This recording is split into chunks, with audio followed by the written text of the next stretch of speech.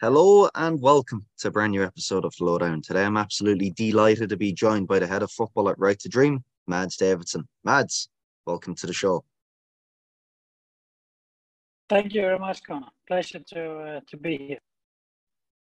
MADS, as we begin with every guest that comes on the show, can you please take us through your earliest football memory?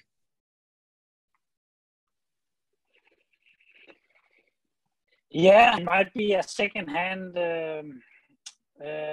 report because I don't know if it's me who has been told so many times, but I have a brother who is 3.5, and obviously him starting in a football club as I think 5, like that. This is in the local club. You are allowed to start, and my father was actually the coach of the team.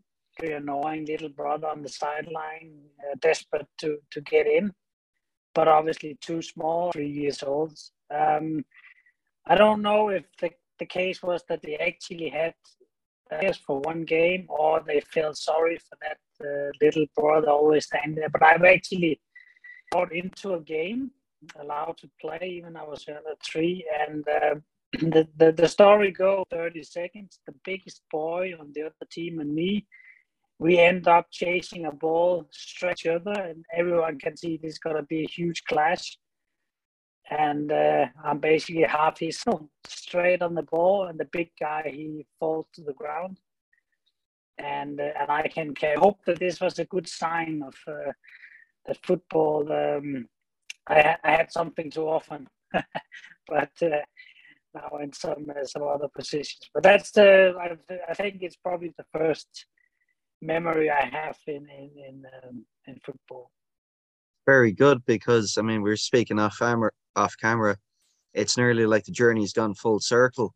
You've just returned to Denmark in the last few months, but whilst you were away, you've undergone quite a holistic apprenticeship that's led you into the current day as head of football for Right to Dream, MADS. Something which we speak upon this podcast when it comes to sport directors is having that 360 skill set.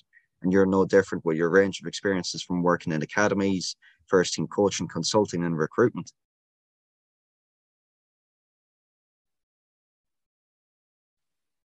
Yeah, it's true. You can say that now we have returned after we lived abroad as a family, and me as in football turned here in December to Denmark, and we have settled here now. We have 3 kids, and they let's say a stable environment, a stable school period. So the next decade or so, because it's about them now. It's about there. But you're right. In some way, it is, of course, the end of the circle, and I'm still adapting. To be honest, it's me to live in Denmark. It sounds easy, but actually, there's a Danish author that has written a book saying, I assume that the difficult part is to move out, but actually the difficult part is to move back. We are still in that transition. Also, my wife, where we spot our own place in the society, because things, of course, has changed. We have changed a lot. We have an enormous amount of experiences over the last 11 years across 3-4 different countries. So much has changed in our life, in our perspective, and therefore turn to something that was more as it was before. So this is, of course, the struggle, but we are clear in our mind that this is the right thing to do for especially. So now it's just to execute. Yeah, and you touched upon it there, Mads. Adaptability, it's been a huge theme of your career. And as we all know, football, the game right now is moving really quick. The game is constantly iterating year in, year out. And sometimes, we can get lost being caught on the treadmill of work. Is your why right now as to why you work in football still the same as when it begun? No, I have also changed. If I just start with your adapt comment, that is key. I have a slide now. I do when I do presentations where I thought die. Of course, it's made a little bit dramatic headline, but actually, ask me if you don't adapt to the local culture, environment, language, food, whatever it might be that challenge you when you move away from you have zero chance of succeeding. This is my belief. This is my experience. I've seen a lot of European coaches come to China, and after 3-4 months, they were gone again because they said coaching skills or football knowledge. It was simply about the lack of adapting to a different listening sometimes instead of being the presenter constantly. Is for me a key lesson. No matter what you do in life, if you want to succeed in the environments. I would say my own journey has taken, I would say, a lot of different turns during 15 years ago. Maybe first time someone actually paid me money to. Before that, we were all volunteer coaches and youth coaches paid nothing, which is part of it. These tough years where I remember, and I was under 12 coach one time in a small club, basically traveling with the kit in my bag. I had the balls and the cones in my bag. Times brought home the bibs to wash them in my own house, and I think this is healthy actually to go through to learn. Do you really have a passion for it? Because otherwise, it's very hard work if you're not. So that has of course led to the industry bias that we all do, like a tunnel vision when you take coaching lessons and coach education, almost all designed to be a head coach. It's almost like it's a bias that of Barcelona, for example, and the same for me. I thought that was also the right thing, but actually my good mentor and colleague for several years in China, who was a former England national team coach and had, of course, a brilliant coaching career. That because he saw, in particular, in our work in Shanghai, Shanghai port, how I would say I flourished diversity of tasks. So, for example, at some point I was his assistant. Mostly pre-match analysis on opponents, post-match analysis on our own performance, a bit on some video individual sessions for some players. Then at the same time, I was the head coach of the U23, like a B talent development squad. I have interest in the rest of the academy, thinking why is under 12 training in a different way to watch the sessions. I start to dig into just by my own curiosity, why I'm not doing the same, can we not design something, which actually led to that the president of Shanghai, he came to me and said, we want to make you technical director at some point. But Sven, he was asking me, saying, what do you want in your football career? And I said to him, I want teams. And he said, I see you work now, walking around from under first team to video to scouting. You like that? And I said, yes, I love it. Do you think it's more fun to be the head coach of Real Madrid? Because first of all, you're big egos, so all of your ideas can barely get through to them. Second, whole bunch of media constantly trying to find issues, trying to kill you, trying to create trouble for the players. Thirdly, you have a very strong ownership board that do, so your working space is actually very limited, which obviously Sven in the clubs that he has been in. So that made me reflect a little bit, thinking, my drive, what is my personal motivation in football? What am I most? When did I feel my biggest kick? And I tried to reflect on that, and I found I'm suited to be a head coach. I'm not very motivated by winning, to win a game. And therefore, it's when I played myself on not a professional level but lower level. I enjoyed the training. Games were for me chaotic. full of coincidences, which I like the training much more. That was planned. That was clear. You could come early. You could work on pieces you were not very strong at. You could take care of everything you wanted. It could take 2-3 hours of yourself. Where the games were for me, where I had my biggest kick. So when I started to put all the dots together, I found out that I'm not very sure what is required from head coach in a very black and white world, a very short term. It like post in, you are a genius, post out, you are an idiot.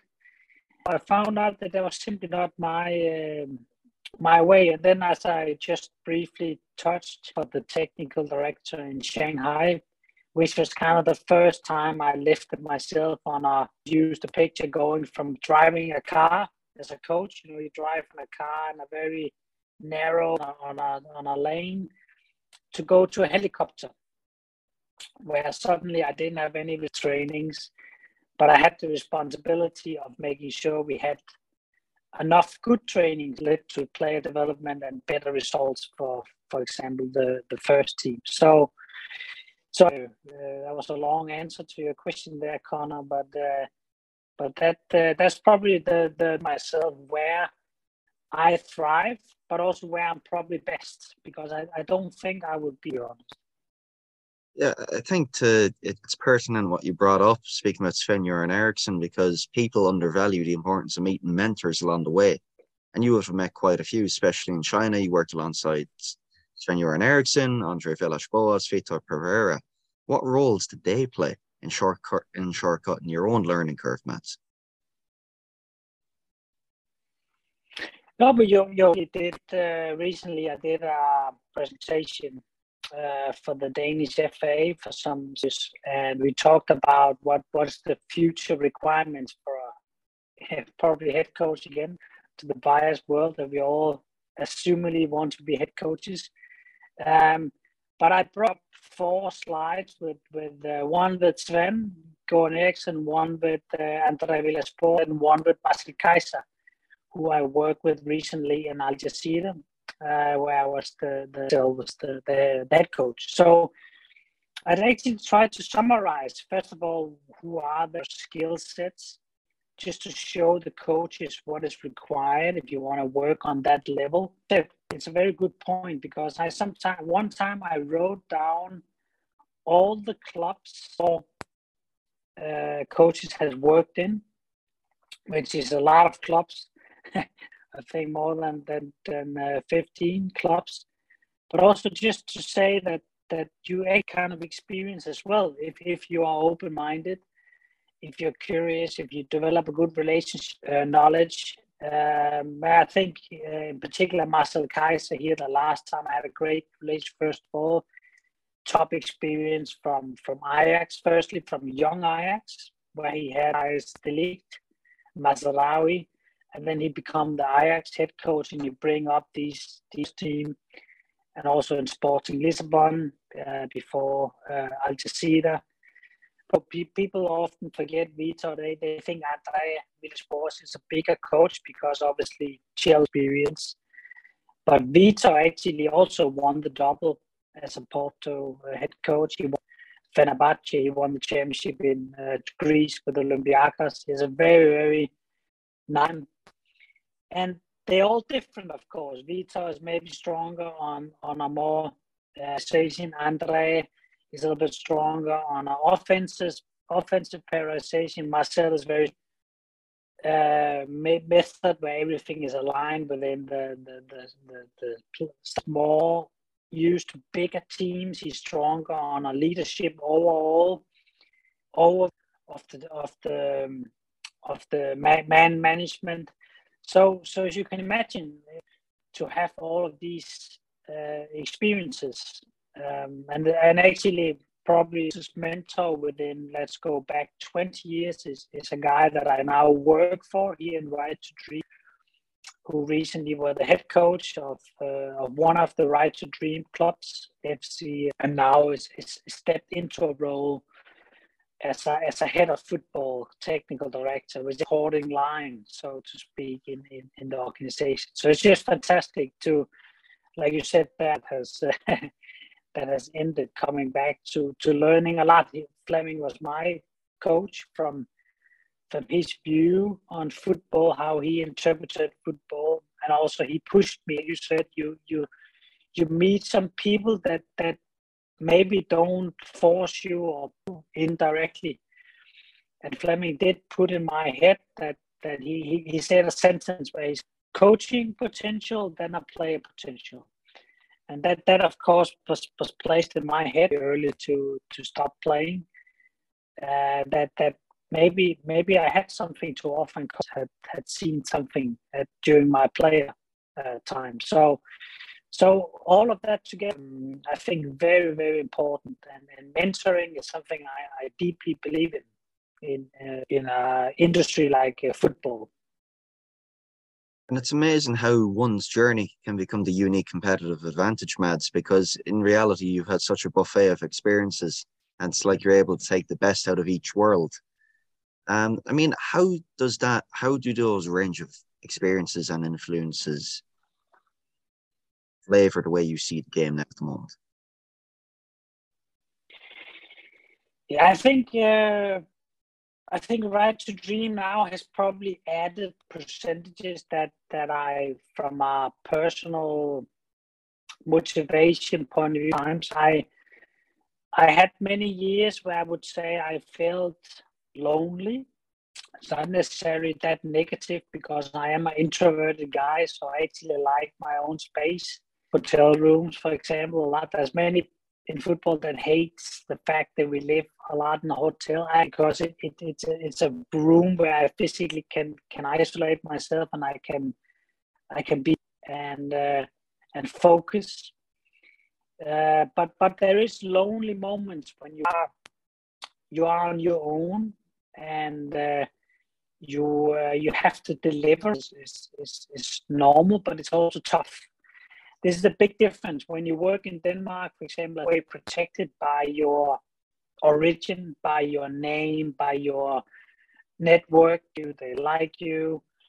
That gives you time. That buys you even through time and support. Abroad, you have zero of that. You're on your own, and as soon as the team or whoever you are responsible, they start to lose, then people start to look at you. I had similar. I could simply sense that people were taking distance to me. Part of, let's say, if we lost the next 3 games too, then point the finger at the foreigner, that he's responsible, which was, of course, I same also in Algeciras when we had bad moments. You could sense a very environment where you are not necessarily supported from so many layers that you would have been in, for example, in Denmark. Part I sometimes missed. I missed sometimes high level actions, because when you are sporting director or technical director, like you just said, it goes so fast. It's ad hoc moments. It's a player that didn't show up for training, that come into a fight during training. You constantly have to fix short term, and therefore you have no time to reflect. You have no, let's say, workshops or best practice time. And this part I probably missed, where opposite now I have, that's my job actually, to deliver the best practice, the work that we do across all clubs and academies. So that is kind of last bit of what I missed previously working in other different. It's amazing too. I mean, you touched upon it there. You're working as head of football at Right to Dream. You've become widely renowned, Mads, for the sporting director role. Obviously, huge remit of the sporting director role is to be able to enact a football strategy. I mean, you co-authored a book in the last year or so. How hard can it be regarding, the pitfalls in failing to enact a common-based strategy between football and business. I mean, could you elaborate on the work that was done there? Because I think there was some terrific research the audience would love to hear.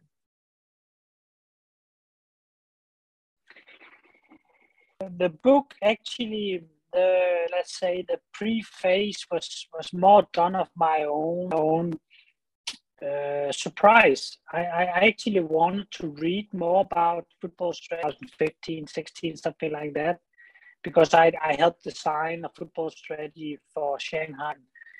Tried to gather as much information as possible, and then I found out that there's not really a written football related. You can of course easily read strategies from business and so on, but there wasn't a lot of football related stuff, and if there was, it was written by journalists, but it was not written from an, let's say, the inside with some empirical. It's more written from the outside, the view on a club or whatever it can be. So that was actually why is this not described. The second part was obviously, I would say, wake up call. The more I digged into this, that many clubs were lacking a longer strategy. They were simply lacking a strategic plan, and if they had one, they did not execute it on paper, but they could not execute it in reality, or at least they couldn't stick to it. And therefore, also I started my own company. I know I'm just saying that all of this was actually leading up to the book, because I found out that clubs missed this part of having someone to look at, one that can link from the owner, the boardroom, to the management floor. So, and skills, of course, to look into these areas without thinking. This was probably where I would say I found, I call it a design error. A little bit. Football was a computer. It's kind of a set up with a hardware and a software, but there's a design error to figure out. Therefore, the computer restarts, which is the same when the clubs fire the coach. And therefore, I think I found this gap in the market where I could offer that. And through that, of course, I gained so many experiences that I could see that the clubs were just hire me as a person, but maybe also reading about this. And therefore, I decided the studies, of course, spend a lot of time on analyzing. Found my co-author, Dan Hammer, who's former CEO of FC Copenhagen, years of building up FC Copenhagen from a mid-table team to from the business side of view, where I come more from the football side of view. And then suddenly we linked that we actually have something here to offer the industry. And I was looking at the book thinking, wow, we were brilliant, or what was true. It's not really interesting for me, but I'm pleased feedback from clubs, academies, federations, even other sports. We have 3-4 other sports who are saying we are using the frame for the book, or the frame of the club modeling. That, of course, gives me some kind of satisfaction, because that's exactly why we wrote the book. We wrote the industry needed it and could use it. And I would also say around football the last 3-4 years has much more strategic than before, because it's also part of educating. I also saw this as kind of educating observers, educating potential investors to understand how you could run a football club. So we came quite far, also much farther than we expected. We faced, of course, a very limited audience, and then we found out that it had a much wider. We, of course, translated and to English, and luckily it's still. But I think in general we found out, like I said, that the industry has some design errors. It's on Dan Hammer's area, for example. He described a lot what he called the stress factors. Often not as bad as you feels bad because of the external pressure on you. We are all like a gladiator. We are in an arena where people watch us. People have opinions about us. People are excellent of us. They're almost allowed to throw things at us, almost. And on the have the right to write about us, to write negatively about our creates a stress factor in people that makes a crisis much worse. So that's something we found out. We try to help clubs to not be as emotional as it often can be, and then you push the panic buttons to be fired. And the other part of the book is more related to my work on strategy, how that should be very consistent over a minimum of 3 to 5 years. You should fulfill your strategy. You should be very detailed, from style of play, recruitment strategy, academy master plan. Everything should be aligned in the way that, and then after that, you of course execute it, and then you don't change. And even if you should change the head coach, you have to make the strategy. We saw the research that many clubs use a model, which refers to a head coach deciding everything. A head coach can play. This is how we train. This is how we recruit. I don't want to use young. It's very common in many football clubs that the head coach can decide on these areas. But for us, it's not sustainable, because averagely a head coach today is 16 months fail in a club. This is some research we got from FIFA, and therefore it's almost, you can almost hear the logic here. We give all to one person, and then after averagely 16 months we change him.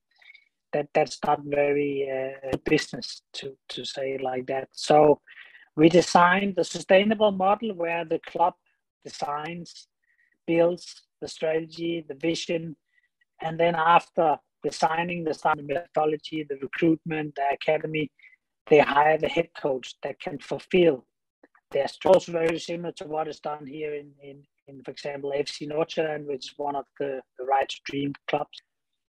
I think we have a good link here with my new position, because the club here thinks in a very similar way to how I believe football should be, organizations should operate. And it's really interesting, before we touch upon Right to Dream, because that book, Mads, would have went out during your tenure at Al Jazeera. And obviously living in the UAE at the time, I mean, we're all aware of the metamorphosis that club was undergoing. In fact, we had a former colleague of yours on the podcast, James Gow, did a fantastic job in the academy. So seeing the fruits of your labour coming to fruition in terms of academy players going up into the first team inside 2-3 years was esteemed success. I mean, having had that success, seeing the strategy and vision and getting results from the strategy in a quick enough time, I mean, what were the set of circumstances that led you down the path to taking this current role at Right to Dream?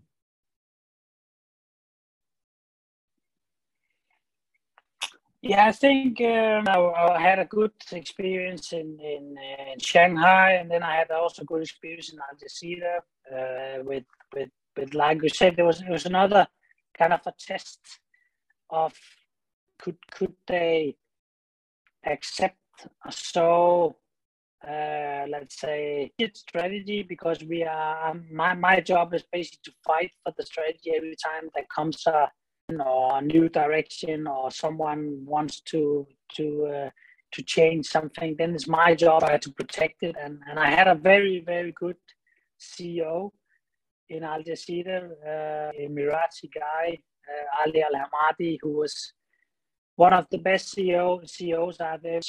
He was, first of all, clear on what he didn't know. He didn't know football in detail, so I don't know about this.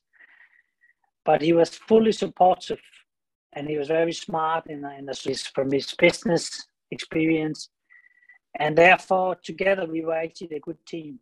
And as well, who are very supportive about this. Also, that's why we were successful. I think we won 2 titles, and like you said, also we did it with the youngest team in the league, grow minutes of all players. So we did it in a sustainable way. That's exactly the point. It's not 20 million euros won and then left everything in a big mess. We actually the future for them. And like you mentioned, James Gow, we brought him in as an academy technical director and academy to the next level as well. So the things were aligned. We had a common alignment. That is a key word, of course.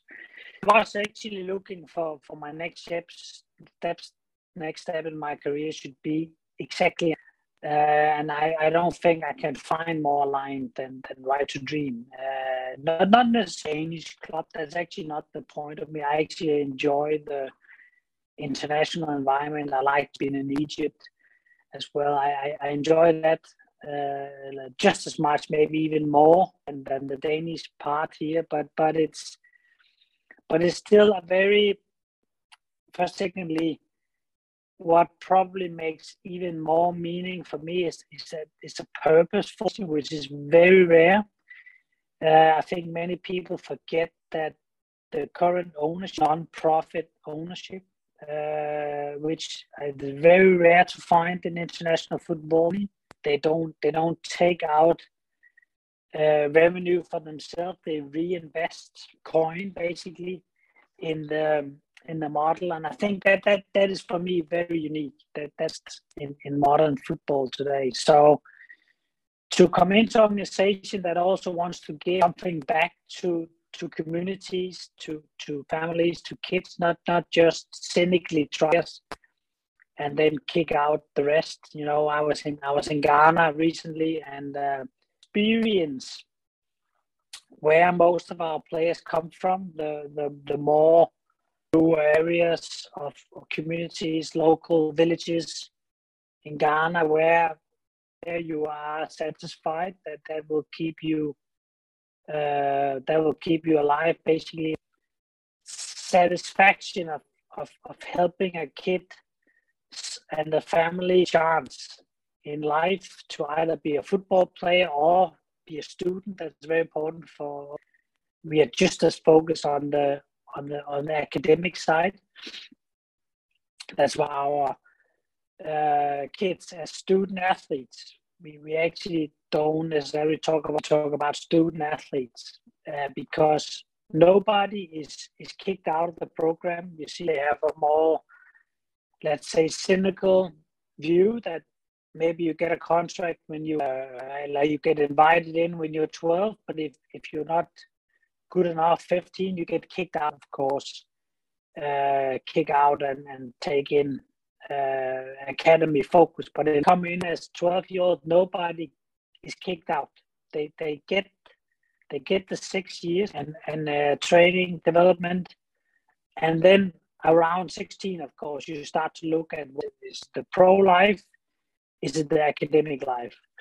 But everyone, so that's of course back to the slogan, everyone has the right to dream. And to use the same word, purposeful for me, to, for example, be in Ghana, to see my work, not because I'm important, but the feeling of me create better environments, make coaches better, blah, blah, blah. It is life, it will not just give someone a nice football career. We're actually changing people's life on Ghana.